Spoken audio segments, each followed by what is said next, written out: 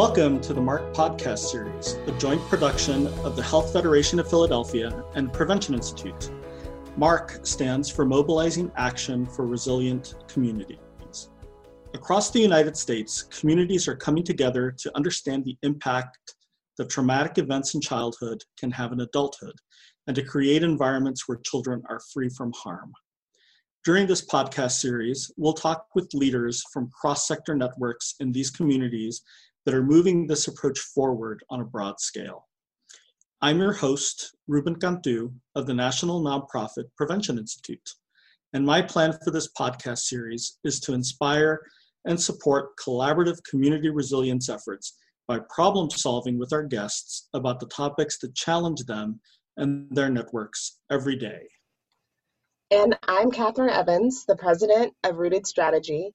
My plan for these podcasts is to raise the issue of power dynamics. Power is such an important factor to consider when cross-sector networks bring together community residents with people who work in fields like education, healthcare, and city government. Today, we're joined by Laura Norton-Cruz. For 4 years, Laura was the director of the Alaska Resilience Initiative, a statewide network with a mission to end child maltreatment, intergenerational, and systemic trauma through healing and strategic advocacy. Laura's with us today to talk about the role of a network's backbone organization, a term we're borrowing from collective impact.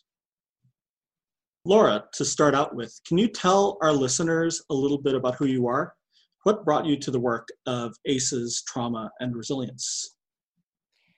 Sure. When I was 8 years old, my mom told my sister and I about her experience having experienced sexual abuse at the hands of her father, and educated us about child sexual abuse prevention, our rights to our body, consent, how to get help, that, it's the role of adults to believe us.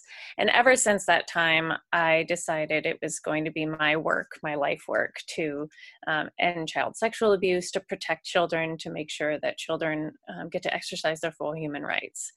So then I went on I moved into social work. So I did victim advocacy in a rape crisis center, and then got my degree, my master's in social work, and really focused on these dynamics of domestic and sexual violence and justice, but also learned a lot about research as a tool for change. I did a bunch of community-based research. I was really passionate about multilingual and arts-based research methods and community organizing, and then made my way into the tribal health system, where I worked for over 5 years doing kind of trauma-informed work. And that was when I was first introduced to the ACE study. Dr. Vincent Felitti came and presented, and I remember thinking both, oh, well, this explains everything. And also like, yeah, of course, right? So it was such a wonderful thing to learn that there was this kind of data to back up what I had sensed about the world. But I also immediately thought, okay, but how does this intersect with structural oppression, right? He's talking about things that happen in families. What about the things that happen to families, right? So I was already trying to figure out how you frame ACEs and use the power of ACE science while also understanding the effect of how cities are built and how, history marginalizes people and so on. I did that work in the tribal health system, and then when the opportunity opened up to do that work at the Alaska Children's Trust, directing the Alaska Resilience Initiative, I moved into that in 2016. Lastly, I'd say becoming a mother, and then later being a divorced single mother of 2 very young children, taught me a lot about how crucial it is that we support the entire family structure and what stress on caregivers means to children, and just how crucial it is that we have a multi-generational approach in all of our work. I think it really goes to show how what happens to us as children is something that stays with us and has a huge impact on us, whether it's positive or negative. Let's talk a little bit about networks like the Alaska Resilience Initiative. What's powerful about integrating the science around ACEs, trauma, and resilience with models of community collaboration, such as collective impact? As an individual or as an individual agency or business, you can do a lot with the science of ACEs, trauma and resilience. You can transform your own agency, you can offer technical assistance, training, you can work well with patients, and that's really important work. Of course, using this in your own family, but through community collaboration, right, through creating networks where you communicate and work with each other, you get to do that, and you get to do so much more, right? You get to amplify each other's voices and share examples of what this looks like on the ground so that other people can borrow those examples and try them on. You get to reduce duplication of efforts so that the same people aren't having to hire their own graphic designers and writers to create separate publications, right? If you can create them together. You get to put your brains together and create better ideas, language, visual products, advocacy than you would without that collaboration. As an example, we created a training curriculum called History and Hope that addressed ACEs and resilience and trauma-informed environments.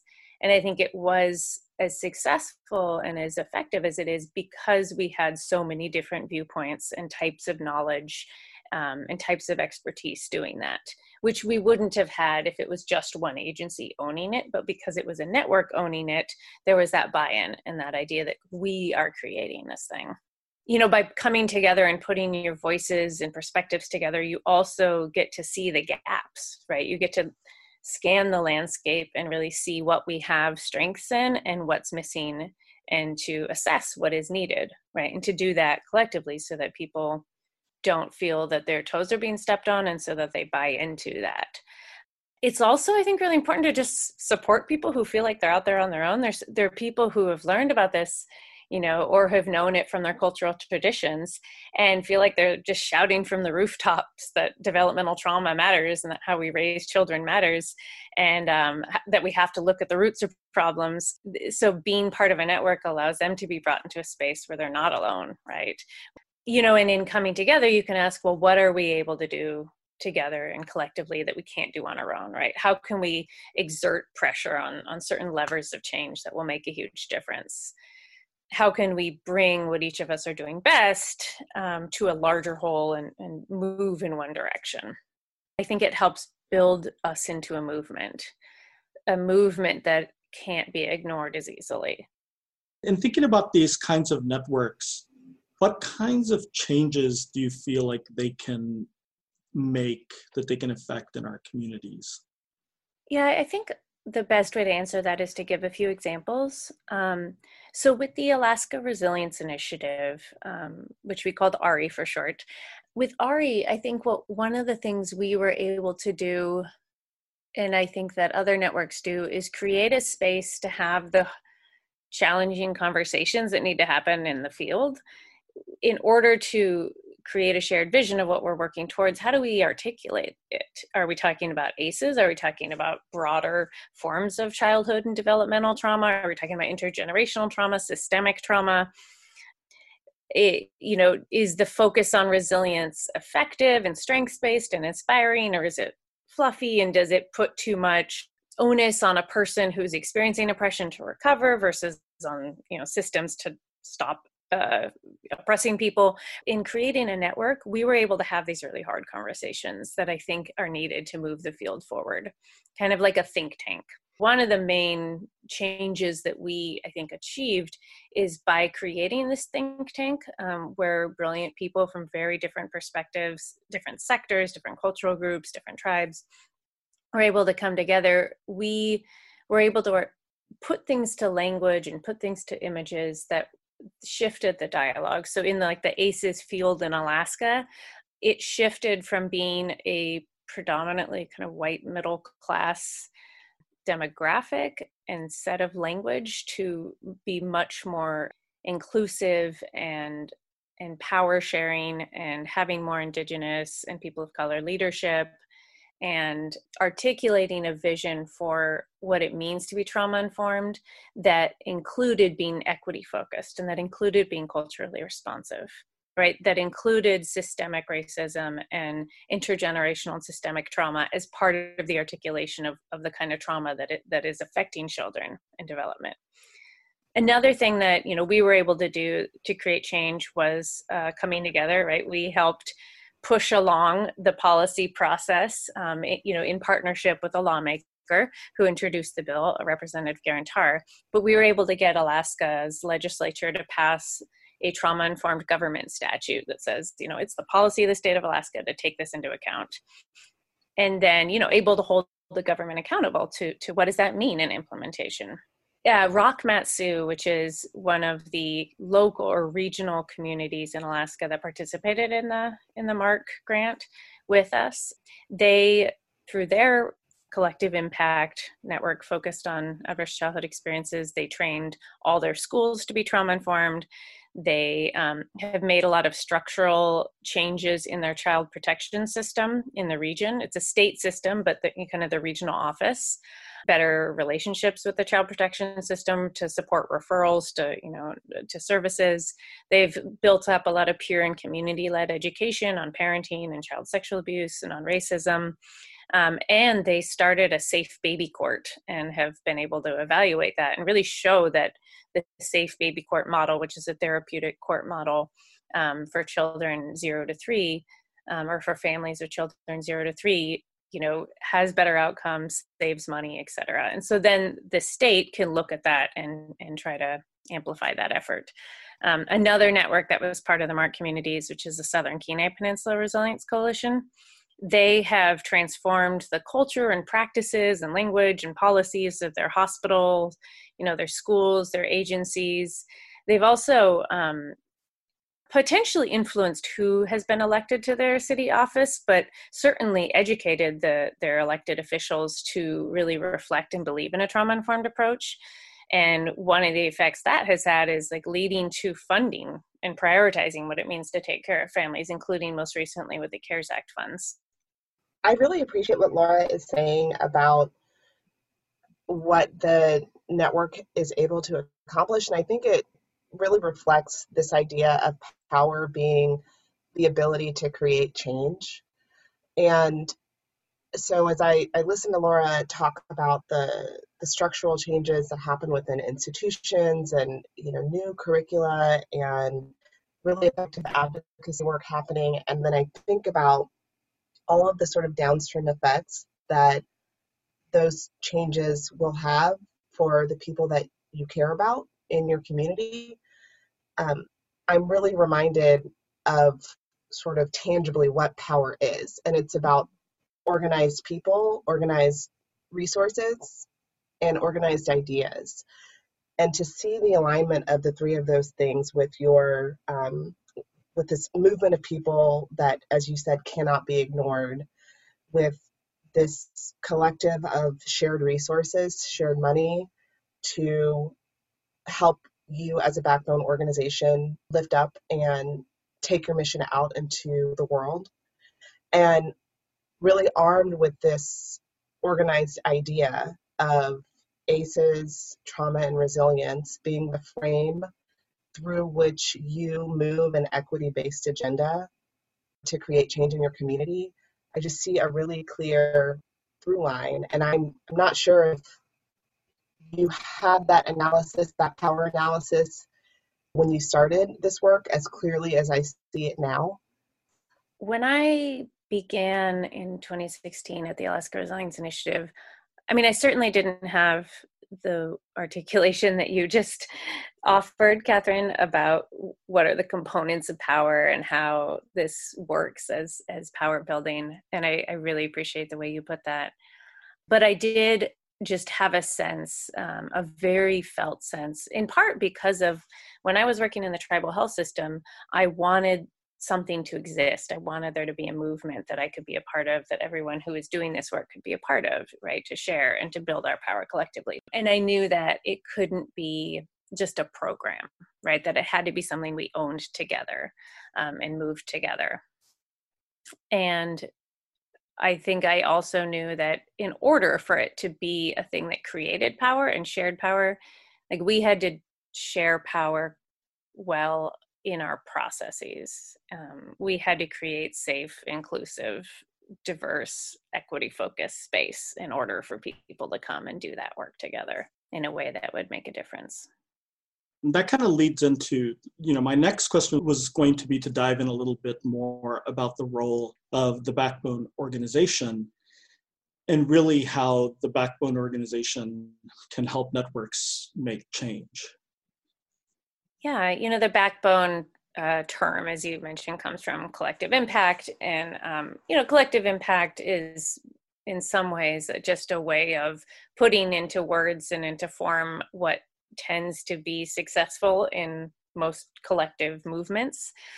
So what they found is that successful collective movements that can drive towards changes tend to have, some sort of backbone staffing, because everyone else doing this work might be doing it as a volunteer or might be doing it as one of many parts of their role to engage in a network, but they also have to see patients. So they also have to write grant reports.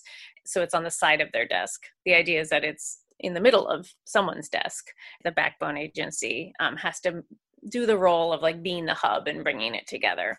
And the other components, right, of collective impact, or that the people doing this work together all have a common agenda that they're moving towards, some shared measurements to see how well they're moving towards that goal, activities that are coordinated enough to reinforce each other, and then continuous communication to make that possible. So in many ways, like a backbone helps support all those roles.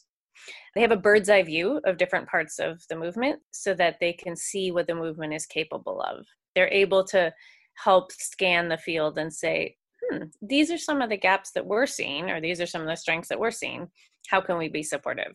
The backbone, I think, plays a crucial role in helping create the theory of change, not alone, but having the skills to guide that process and to help the movement hone in on what it is that they're trying to change and how they're going to measure that change along the way. And the constant communication part is super important, that the backbone often needs to serve as a central hub where the news of the system comes through and people can get linked up and get perspective and get resources and tools and find out who's doing what and, talk to communities. So the way that worked for the Alaska Resilience Initiative is I, designed the website so that there would be easy to find resources. People could contribute resources to be added to it. So there's kind of one toolbox that different communities who had their own networks were featured so that people could connect to other communities doing this kind of work so that they could see what it's like at a local level and what they need and support each other.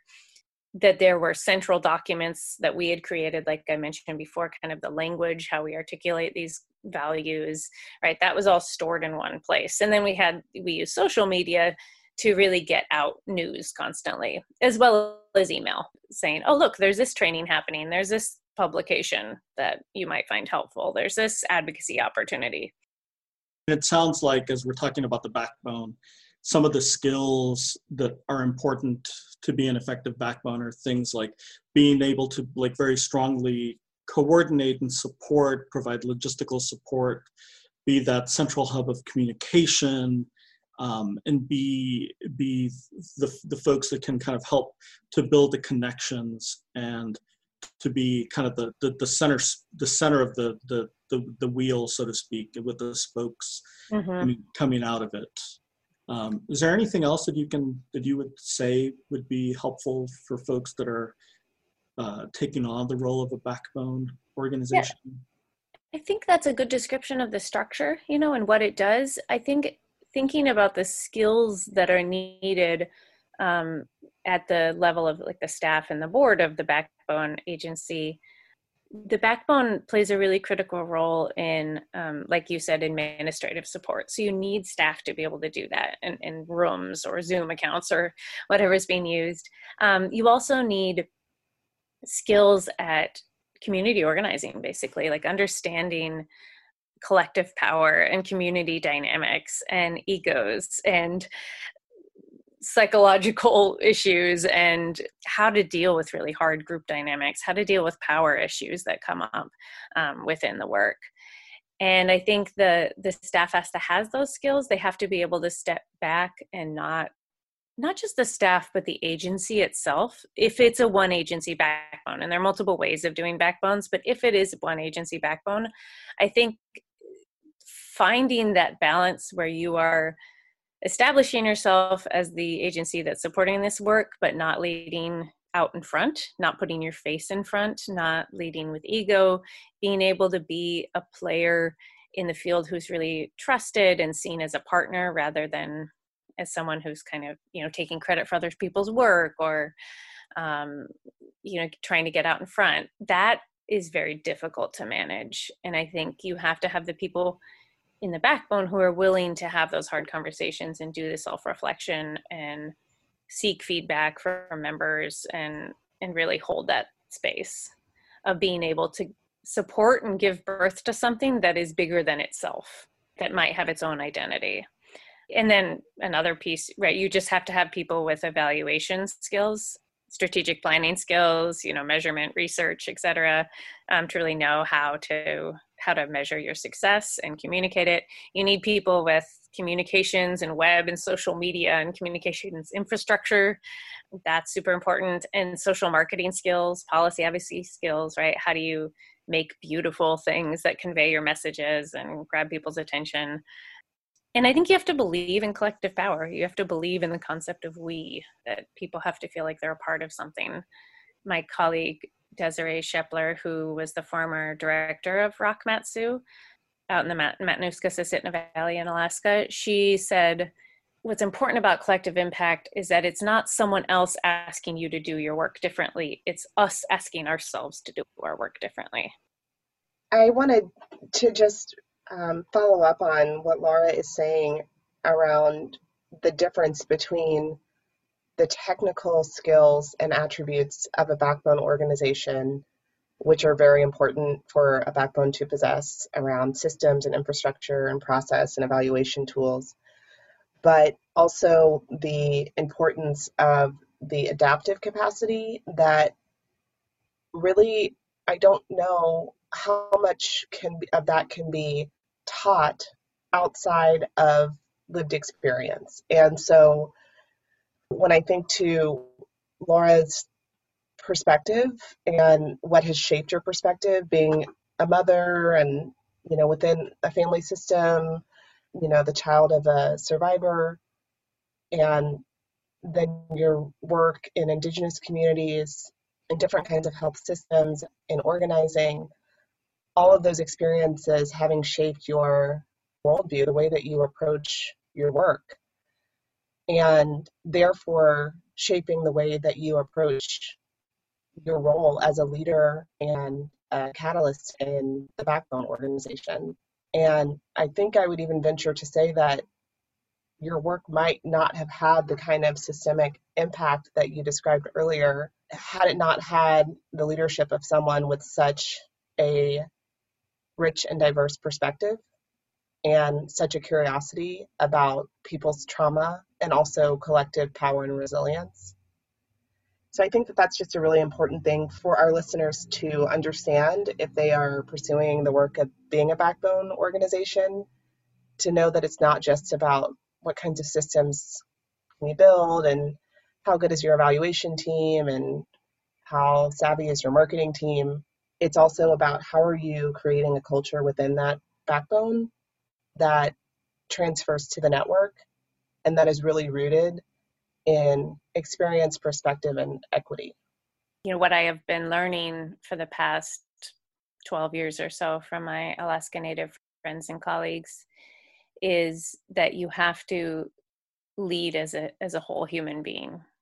Like, you have to come and present yourself as a whole human being and tell people who you are. An Alaska Native introduction starts with who your parents are and who your grandparents are and where you're from, and that's so critical, I think, to acknowledging the wholeness of the people doing this work, because part of a trauma-informed approach is that that people are working everywhere who've experienced trauma, and that's affecting the work they do. And so you have to know people, you have to acknowledge people and their histories, and part of that is leading with your own history.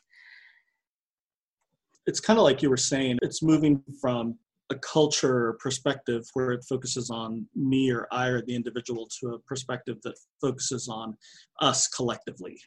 Mm-hmm. Moving from a culture of me to a culture of we. I think that's really important to highlight. One thing I wanted to make sure to kind of touch on a little bit is the role that the backbone and the network and how the backbone organizations can support networks, or how networks themselves need to be thinking about support during times of crisis and times of disruption, such as we're going through right now with, like I said earlier, the pandemic, and also with the heightened attention to violence against Black and brown bodies and Indigenous people. And I was wondering if you could share a little bit about that. Yeah. If I can, I think I'll organize my responses into sort of the structural, like structurally, how does a backbone support the network to adapt to these crises?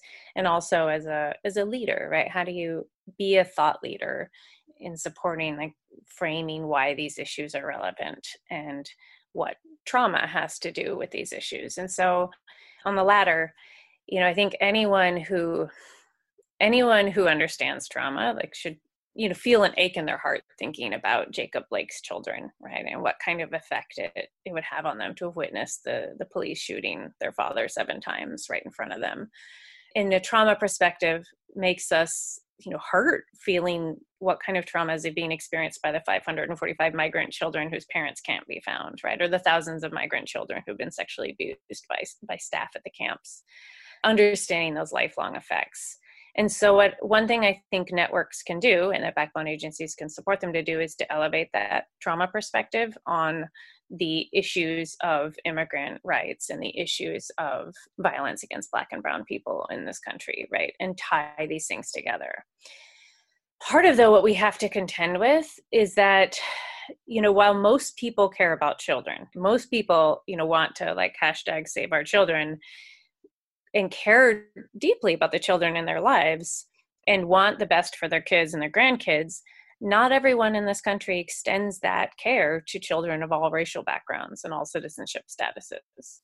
And I want unity, right? I want us to be able to work together across differences. I want healing. I do believe that ACEs is a framework that allows us to work in a bipartisan way and, across differences. It's a really effective tool because ACEs are so universal.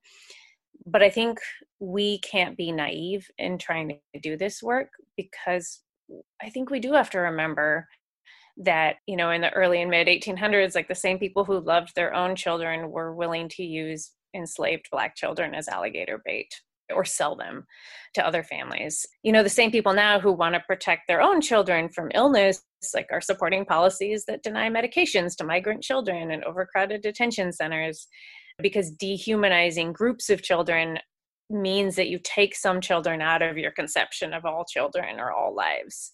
And so I think that as a movement, we want to unify, we want to bring people together, but we have to not be naive about it.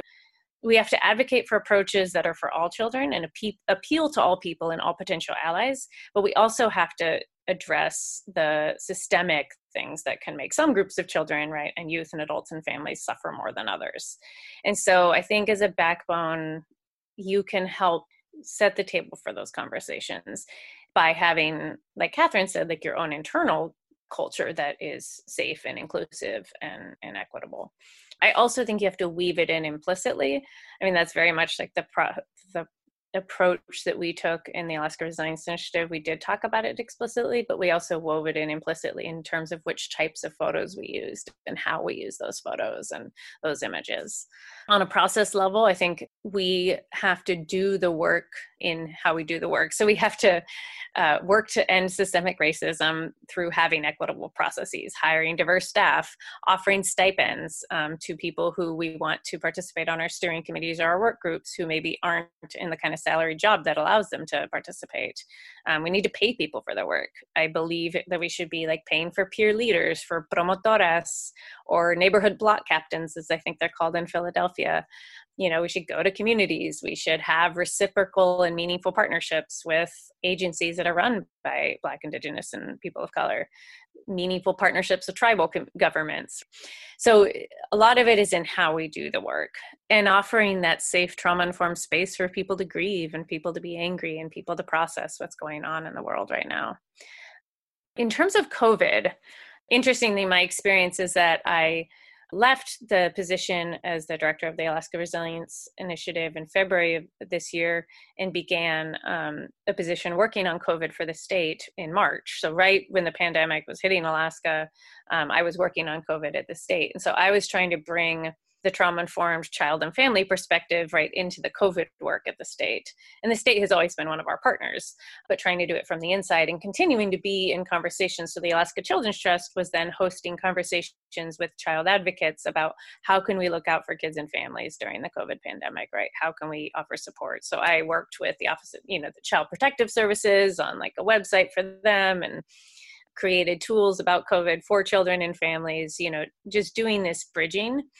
And what the backbone agency, the Alaska Children's Trust, continued to do was hold the space for people to come together and share their ideas. And that's what the Southern Kenai Peninsula Resilience Coalition did too, is they had frequent meetings and people came together and everyone was sort of shell-shocked and didn't know how to adjust. And so they created this safe space for people to talk about how to adjust to the new COVID landscape in the work they were already doing for kids, as well as these elevated risks that kids were experiencing. One of the ways we can, as a movement, support is to advocate that in our COVID response, we prioritize children and families. That we say, ultimately, like people don't need to go to restaurants. We can pay restaurant workers to stay home, but they do need medically assisted treatment for opioid disorders, right? Or children do need special education support services, right? Or therapy. And so really, as a movement, I think we should be advocating for prioritizing childcare and children and families and vulnerable families and people with trauma histories and their needs kind of first and foremost. One of the things that I've learned that's been really important as we go into this, and especially as we're working with community organizations and coalitions and collaboratives and networks, is it's a time when we need to be very conscious of the grace that we're allowing each other, because there's a lot of need, there's a lot of stress, there's a lot of anxiety, and the work is never going to end.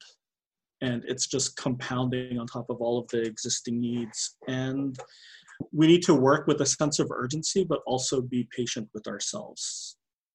It is interesting because now the whole world, because we're experiencing a collective trauma, the whole world is talking about self-care. The whole world is talking about trauma and mental health and coping. And so it does, in a way, give us an opportunity to engage without as much stigma. There's not as much stigma right now to say that you're struggling, because everyone's struggling. That's a really good point. Funding is always a challenge and is always going to be a need for networks doing this kind of work. So for backbone organizations, it is really hard. I think this was the hardest part of my job, was trying to sustain funding. But, demonstrating your value and earning trust early on so that partners really want you to be funded and will pass, grants or connections to funders your way, having something to show for the connections you've made, having some early wins if possible. For us, the trauma-informed government statute and the curriculum were the sort of wins that we could point to. In a very different model, the Southern Kenai Peninsula Resilience Coalition does it through just this 12 years of trust and relationship building. So they have a web of different fiscal sponsors based on where something makes the most sense to live. So they just have this leadership council that meets, and then the DV shelter will get this grant, and the reproductive health clinic will get this grant, and the hospital will get this one, and the early childhood organization will get this grant. And they work together on how to use those, but they actually don't have one fiscal sponsor. Their fiscal sponsorship is sort of based on, because they have so much trust, it's based on where things fit the best. And then Rock Mat-Su had really good funding, I think, because they had a very committed, solid funding source from the beginning that provided for enough staffing and enough support for them to be successful, which they could then leverage to get more funding. In terms of funders, my main advice would be to fund cross-sector networks, to fund them long-term, to fund them with enough staff and enough resources and enough time to be successful. Not just funding the quick, tangible outcome type projects, but funding this trust building and relationship building and power sharing. As a funder, I would really be curious about the way that the backbone agency practices trauma-informed and culturally responsive culture and policy and practice within their organization, and how they focus on equity, how they do power sharing, how they create safe collaborative environments in the agency in order to fund them. And then in general, I think Voli with the nonprofit AF blog has a really good guidance for funders. So just whatever Voli says. The nonprofit AF blog is a really great resource for a lot of folks. Thanks for pitching that out there. Before we wrap things up, Laura, is there anything else that you'd like to add about ATR networks or their backbone organizations that might be helpful for our listeners to hear? Sometimes I think it just helps to know that you're not alone in having these issues. I found in doing this work that there were a lot of tensions or spectrums, and a lot of people saying you're doing it wrong because you're not giving credit to the work that's already been done. You're not giving enough credit to the work that's already been done on one side of the spectrum. And on the other side of the spectrum, you need to innovate more. You need to go do new things that haven't been done yet, right? The old ways aren't going to serve us. And everyone falls somewhere on that spectrum and often thinks that people are wrong for falling on a different place on that spectrum. And so I think when you are able to maybe draw where we land on those places in the spectrum and why, for example, working in state government might make you structurally more inclined to one part of the spectrum versus if you're grassroots advocates, you might be more inclined to the other side of the spectrum. Sometimes it helps to just articulate those things and say, this isn't because we're bad people, right? It's because this is hard work and here are some of the issues. Laura, definitely want to thank you very much for being part of this conversation. You've shared so much amazing information that I think will be very helpful for folks across the board who are doing the work of working around trauma and resilience. Kathryn, I want to turn to you for a moment and ask if there's anything else that's kind of coming up for you around the topics of power and privilege that are coming out of Laura's comments. What's coming up for me, there's a couple of things. I have a little piece of paper that is pinned to my wall. I've had it for several years. It was given to me by a campaign manager as I was leaving my community organizing career. And written in red, it says, "Power defines the rules." And what I'm thinking about is all of the ways that Laura's work and the potential of backbone organizations has to define the rules and to shift the way that we think about things and talk about things and engage in the work publicly and privately. Laura said something that really stuck with me, as we were talking about COVID and this question of what do people really need? People don't need to eat out at restaurants, but restaurant workers need to be able to pay their rent and buy food and pay for their medicine. And so the ability for ACE's trauma and resilience networks to even be able to shift that conversation about what people need is a way of redefining the rules of how we engage in the system that we exist in, and potentially even creating new rules for the system that we want to exist in. And I think backbone organizations, if they're informed by equity and centered in relationship and trust, really have a unique opportunity to define the rules. One of the things that kind of came through for me as you were just talking and as I was listening to Laura speak is that I think we're used to, and I guess even conditioned to think of power looking one specific way, right? Like if you think of it in looking one specific way, and you might even think of it as having a specific color too, to not be so subtle about it. But I think all of that we've been talking about really makes the point clear that there is so much collective power in what we're doing, and especially when we can harness that into these networks, that backbone organizations can support to really make that change happen in our communities. And that's really the way to be responsive to community needs and to be responsive to what community wants to see happen. For more tools and inspiration by networks and for networks, visit marc.healthfederation.org. Funding for this podcast comes from the Robert Wood Johnson Foundation.